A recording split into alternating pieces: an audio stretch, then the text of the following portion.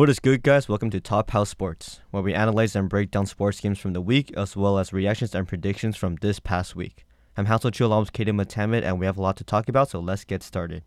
So the trade deadline right around the corner in the NFL, and already a lot of big names, Bradley Chubb and Jeff Wilson, just announced traded to the Dolphins. And if you're a Dolphins fan, I'm pretty sure you're really happy with this trade. You have an elite pass rusher now onto your team, along with a really really running back in Jeff Wilson.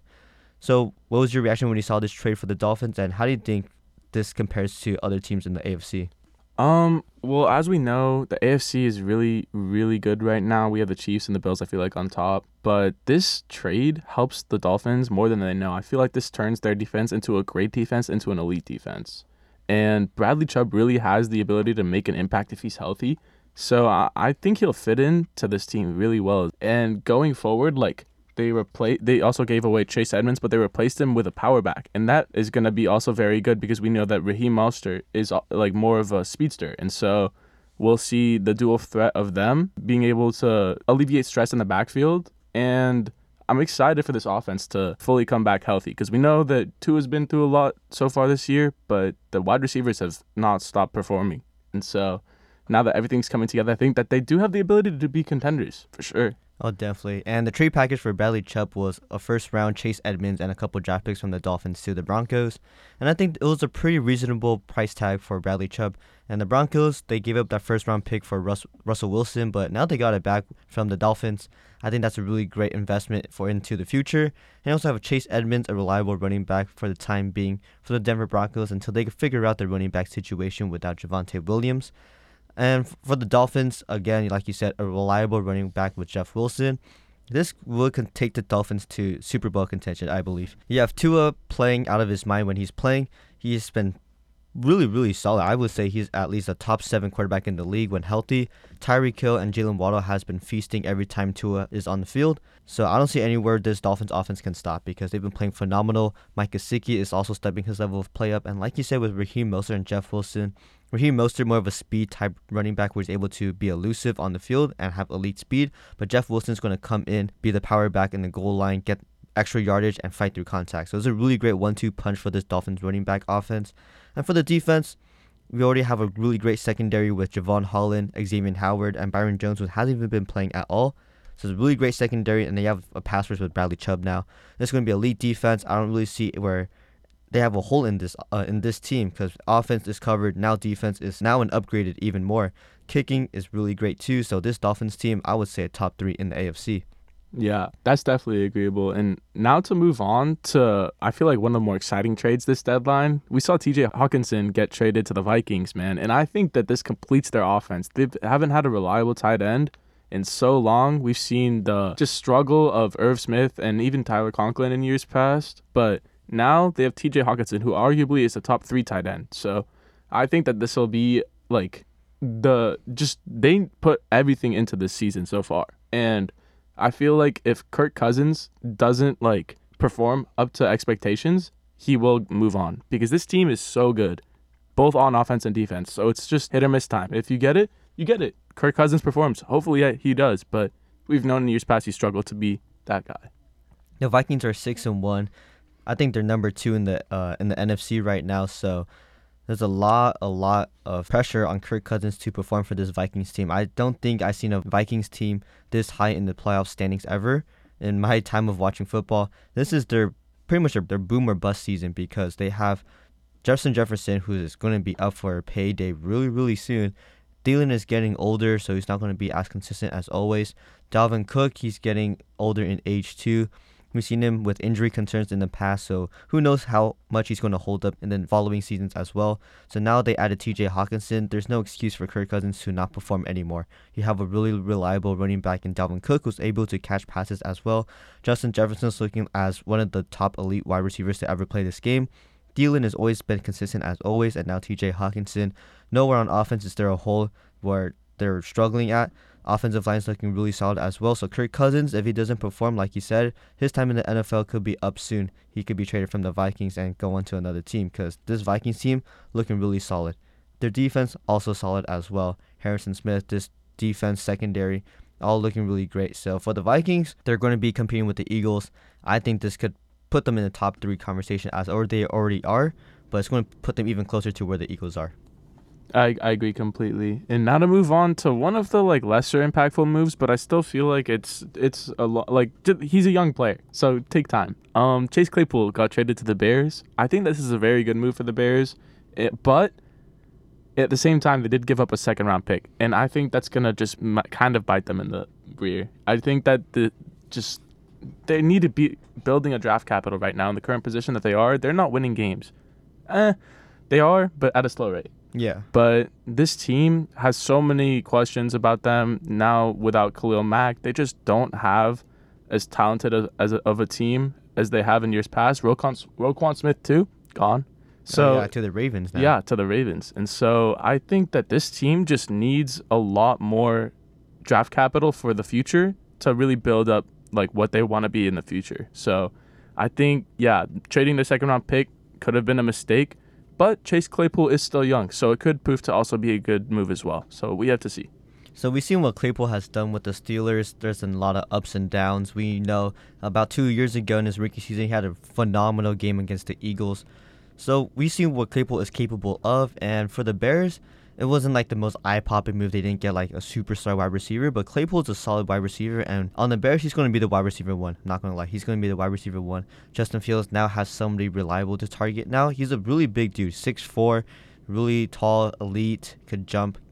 So he has the physical package for Justin Fields to throw the ball to. Darnell Mooney's more of that faster type wide receiver. So they're getting help for Justin Fields, but this is going to take a long process for the Bears. They're going to lose games, of course.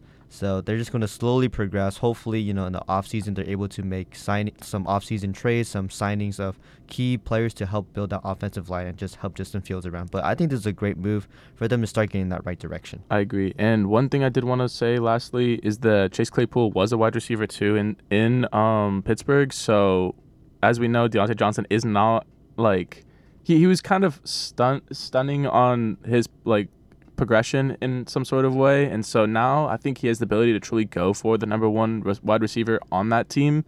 So maybe he can turn into the player that we thought he was going to be after his rookie year, but still time will tell. And for sure. And Nyheim Hines from the Indianapolis Colts traded to the Bills, and another pass catching option for Josh Allen as if he needed any more help on offense. So now they have two dynamic running backs with Devin Singletary, who has progressed to become a really, really great pass-catching running back unexpectedly. And Nyheim Hines, we all know, he's like kind of that backup to Jonathan Taylor, but we saw in years past on third down where it was like third and long, Nyheim Hines was subbing for Jonathan Taylor. He'll be that pass-catching running back. So now more options for Josh Allen to check down the ball to running backs who are able to make plays and have great playmaking abilities to get the ball into open space. So what do you think about the trade for the Bills? Honestly, I think that this just like, the team is already really, really good, but like if they were lacking in any position on offense, I feel like it would probably be running back, even though Devin Singletary has been so good this year. I think that their depth in that remark has been kind of slow. James Cook has really not been a factor so far, and Zach Moss was dealt in this trade because he really wasn't doing much either. And so maybe when like it's always necessary that you have running backs that are ready to split reps, whether it's like a dominant like amount in Derrick Henry or just half and half, as we see sometimes with Nick Chubb and Kareem Hunt. But like you said, this is a third down back that we're talking about in Nyheim Hines. So maybe if Devin Singletary is like, he has worked on it a lot, but I don't think his pass catching ability really compares to that of Nyheim Hines. So it does add another dimension for this offense. Like, they really didn't need it, but it's just, like, better for them to have someone reliable that can come off the bench and perform while maybe Devin Singletary either gets injured or just isn't performing up to par. Oh, definitely, yeah. Another sleeper trade that happened today that's just not really talked about because he hasn't been playing at all. Calvin Ridley traded to the Jacksonville Jaguars. So we know Calvin Ridley, he's been a great player. He's able to make plays when he was on the Atlanta Falcons. I think this is a really great trade for Trevor Lawrence as well. We're seeing him getting more options. We can see what he's now capable of. Calvin Ridley, he's the wide receiver one. You have great options on offense with Travis Etienne and Christian Kirk. So I think this is going to be a great move into next season. Not this season, but next season. The Jaguars, I could see them having a Jets or Giants type season. Yeah, and also, like, this team isn't really performing right now, so they are going to have a good pick as well. So to add maybe, like, I don't know, a top 10, 15 player in this draft, plus getting Calvin Ridley back, having the same team that you have right now, they honestly don't have a bad defense. They may need a couple more pieces, but their defense is really not that bad. So to see this team go out and just try to improve their roster, not for the season, because obviously they're not going to do anything this year, but they're preparing in the future, and I like to see that. The Jaguars know that they have something with Trevor Lawrence, which they do, and so to see them preparing with Calvin Ridley and maybe a little bit of a tank this year as well, it definitely seems to be a good moves for them for sure. Oh, definitely, yeah. Let's move on a little bit. The Eagles are now 8-0. They just crushed the Steelers last week in Week 8. So them being undefeated right now, do you think the Eagles are the top favorites to win the Super Bowl? Honestly, top favorites to win the Super Bowl? No. I still think that the teams in the AFC are slightly better in that regard. I think they have more experience as well. But this team is so good, so it's really hard to tell. Like, I feel like the Eagles can finish anywhere, like, as the Super Bowl. Like, they can very well win the Super Bowl, but I don't know. Their path is relatively easy this year in their games, so the 8-0 record, while it really shows what they've been doing this year, it really doesn't tell the whole story. The majority of the teams that they've played are kind of bad, but at the same time, they should be winning these games, and they have. So it'll be really tough to tell if they can keep this up going into the postseason. My prediction is that they will, but I don't see them beating those AFC teams. Yeah, the Eagles, they've been looking great. Jalen Hurts has been looking like an elite MVP candidate so far this season. His ability to be a dual threat. And the addition of A.J. Brown has honestly, it's been surprising to me. I know A.J. Brown's a great player, but I did not think he was going to have this type of production on this Eagles offense when it was mostly predominantly run heavy. But for the Eagles, I just don't see them competing with some of these AFC teams because, I mean, these AFC teams are a whole different monster to fight. The Buffalo Bills, I mean, who can beat them right now? They are unstoppable. Kansas City are still unstoppable as well, even now without Tyreek Hill. You also have the Miami Dolphins with the addition of Bradley Chubb and Jeff Wilson with how well Tua and Tyreek and Jalen Waddle have been playing. The Eagles, I think they're in the mix, but they're not just there. They're not there yet. And the only reason why is because the playoff experience isn't there for the Eagles. The Buffalo Bills have been there consistently the past couple of years. The Chiefs have always been in the playoffs and already won a Super Bowl. The Eagles, they did lose to Tampa Bay last year, but Jalen Hurts, his run ability, I'm not surprised if they do get into the Super Bowl, but the lack of playoff production, the lack of playoff experience is really going to hurt the Eagles, I would say. Yeah, and I feel like the biggest competition for the Eagles is probably going to be the 49ers after what we saw them do to the Rams last week. I mean, man, Christian McCaffrey, what more can you say about this guy? He is the first NFL player in history to throw for a touchdown, to receive a touchdown, and rush for a touchdown. I mean, what are your thoughts? What did you see? What went through your mind after seeing that? I mean, I wasn't surprised. Last episode, I said that the 49ers offense are going to become even more fun to watch with all of the different plays they have been running. Kyle Shanahan and his offense is basically positionless football at this point. Besides the quarterback position, we saw Deebo Samuel as a wide receiver turn into a running back at some plays. Now McCaffrey just is literally the perfect fit. He could literally line up as a wide receiver, but he plays as the running back position.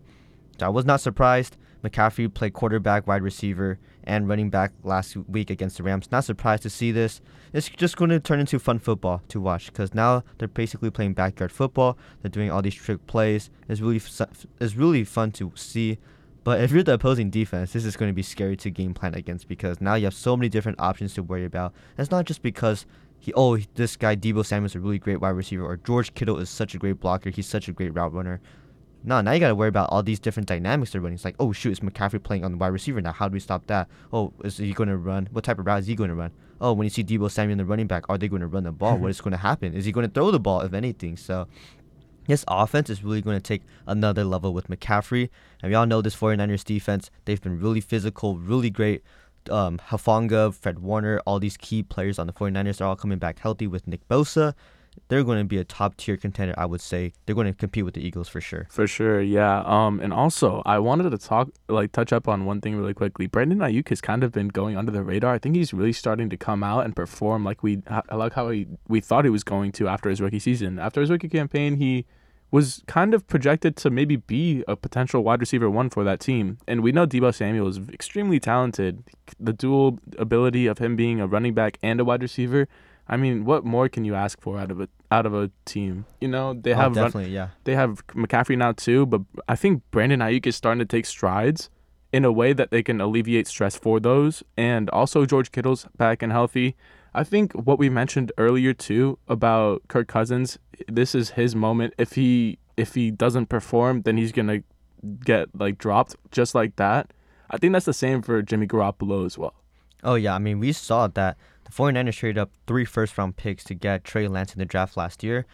Unfortunately, he did go down this year, which it really sucked to see. But Jimmy G was already planned as the backup. Now he's the starter because of this injury. And like we said, with all of these offensive players, with all these weapons, if he doesn't get the 49ers to a conference championship or a conference appearance or the Super Bowl, this guy could be out in the NFL. You have all these players. He's not even the starting quarterback on his team. So if him as a backup is not able to perform, I don't see anywhere where he can go in the NFL as a person that any NFL team can rely on, because he's already the backup. He can't even get this really studded 49ers team to a conference finals or the championship. Yeah, I don't see where he can go anywhere, because what team is going to want him to help their team go to the next level? The thing is, he can't help their team if he doesn't prove himself this year. He's in a position right now where everything is set up for success. And if he can't perform, then he's going to get dropped. And he's not going to get picked up by any other team, because he's going to be notorious for not being able to do what a QB should be able to do, and which is lead their team. Oh, definitely, yeah. And a person that wasn't able to lead their team, Steve Nash, wasn't able to lead the Brooklyn Nets to not even a conference finals appearance. Just happened earlier today. Steve Nash fired from the head coach position in Brooklyn. What was your reaction when seeing that, and where do you see the Nets going from here? I mean, I wasn't surprised at all. I feel like this team has been just so disappointing. As we know, they got swept by the Celtics last year. Nobody predicted that. Nobody at all. And so to see that happen, to see all the frustrations that they're showing like through these first few games of the season, like Ben Simmons, we know how dramatic he is. We know Kyrie. What more can you say about Kyrie? I feel like he's the Kanye West of the NBA. And Kevin Durant began this season by just wanting to be traded. So there's so many question marks around this team. Now that they're without a coach, that's another one for them. So what do you think they're going to do from here? There's rumors about Ime Udoka, who I really don't think is a good fit at all because of how the situation in Boston ended. But do you see them going after him and trying to sign Ime Udoka? Steve Nash, you see, he was a great player in the NBA. He did have that offensive IQ. I just don't think he was in the right spot as a head coach. I think he would have been fit perfectly in the assistant coach, where he's just able to draw up plays, find offensive schemes, defensive schemes for other teams, all of that type of cool stuff. As a head coach, though, you need to be able to control players, not just draw up plays and all that. You need to be able to control the team as well. And Steve Nash just wasn't able to control the team. He wasn't able to control each other's egos and all that stuff. Ime Udoka, I know he has all that controversy right now, but I think it would be a perfect fit, to be completely honest with you. Last year we saw the Celtics, they did struggle early on this season, but what happened later on? They were together as a team, not only with the players, but as a coach. Everyone in the organization was on the same page. And how did they do that? They got the respect of Ime Udoka.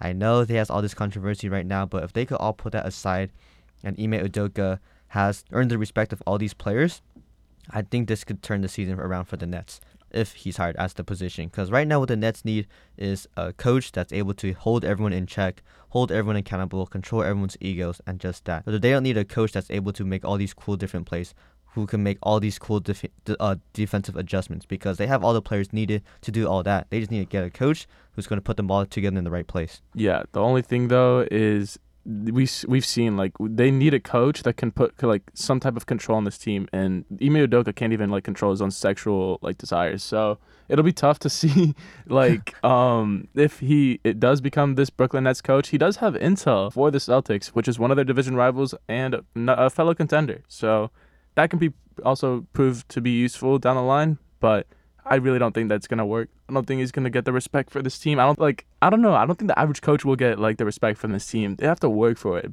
all these players are personalities, so it'll be tough. And seeing what happened this year with Ime Udoka, maybe fire all your female employees as well. I mean, for the Brooklyn Nets, I mean, if they can't find a coach, to be completely honest, that could control all these players' egos, I think it might be time to just blow it all up. Gotta get Kevin Durant out of there, get Kyrie out of there, get Ben Simmons, try to get as much capital as he can from all of them, because If you can't have a coach that's able to control all these egos we all saw, it's not going to work out. They're already struggling this season. They couldn't do anything last year. And just unfortunately, they just couldn't make it work in 2020 as well. And they already had basically all the best players you could have at every position. And they're not even able to make the conference finals of anything. So if they can't find a coach that could just control everyone's egos, I think it's just time to blow it up for the Brooklyn Nets. Yeah, and what did the Brooklyn Nets do to start this year? They traded their first round pick for Royce O'Neal. So I don't know. This team has so many question marks around it. I really hope they can figure it out because there's so much talent on this team, and it's really going to waste. The final prime years of Kevin Durant and Kyrie Irving, even though he's a questionable personality, he's such a terrific player. And Ben Simmons, he hasn't played basketball in 2 years, so I don't really know where his head's at right now. But yeah, this team should be really good on paper, and they're just not performing. So I'm excited to see what the front office has in store, coaching-wise, to help this team maybe overcome these obstacles. But for now, I don't know, man. It's not looking too bright. For sure. And another team that's in the question marks right now, the Los Angeles Clippers, after a very solid win against the Los Angeles Lakers, we see them falling off a little bit. And it wasn't because of their level of play. It was just because a lot of players aren't playing. You have Kawhi Leonard not playing in. Basically, I haven't seen him play since the first game. John Wall hasn't been playing in back-to-back, so he's only been playing about once or twice every week. So with all these players not playing, are you concerned with the Clippers right now? I feel like health always has some sort of cause for concern because over time you develop chemistry by playing with these players, and they have brought in new talent like John Wall and really Norman Powell. I still think he's somewhat of a new player.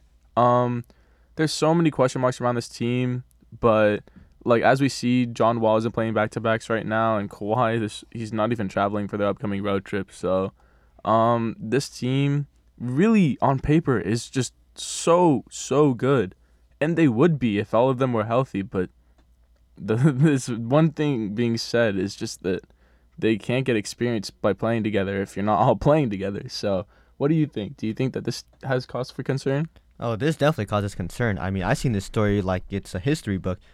I've seen this story so many times, consecutive after consecutive years after consecutive years with Kawhi Leonard. We saw in San Antonio, he got injured. Okay, that's fine. Raptors, he got traded to the Raptors. He got load management, and he wasn't playing as much as he should have. But, hey, it worked out. They got the championship, and he went to the Clippers. And we all thought that recipe for success was going to work until it didn't work in 2020, where he basically sat out a lot of games, make sure he was in check, and get ready for the playoffs. Until we saw what happened in the playoffs, where the Clippers choked a 3-1 lead to Denver. They're like, okay, let's run it back next year. They'll be fine. Nope. They sat Kawhi Leonard, didn't let him play back-to-backs. Just make sure he's in check, right? And then he has a freak accident on the court, and, we all know what happens afterward. So, him returning again from injury, I know the best way to do it is just, let him rest, let him recover, get him slowly grooming into the season. But when you do that and not have this guy play for a long time, for like no back-to-backs, all that stuff, it's going to really screw with his body because when playoff time comes around, this guy's not going to be playing 25 minutes a game. He's playing 35, almost 40 minutes, depending how the game goes. This guy's playing a lot of minutes, and that's going to really build up in a series. So if you're not playing him around 30 minutes a night, I know you're trying to conserve his energy, conserve his body, but when playoff times comes around, actually, it's not even going to lower a risk of injuries.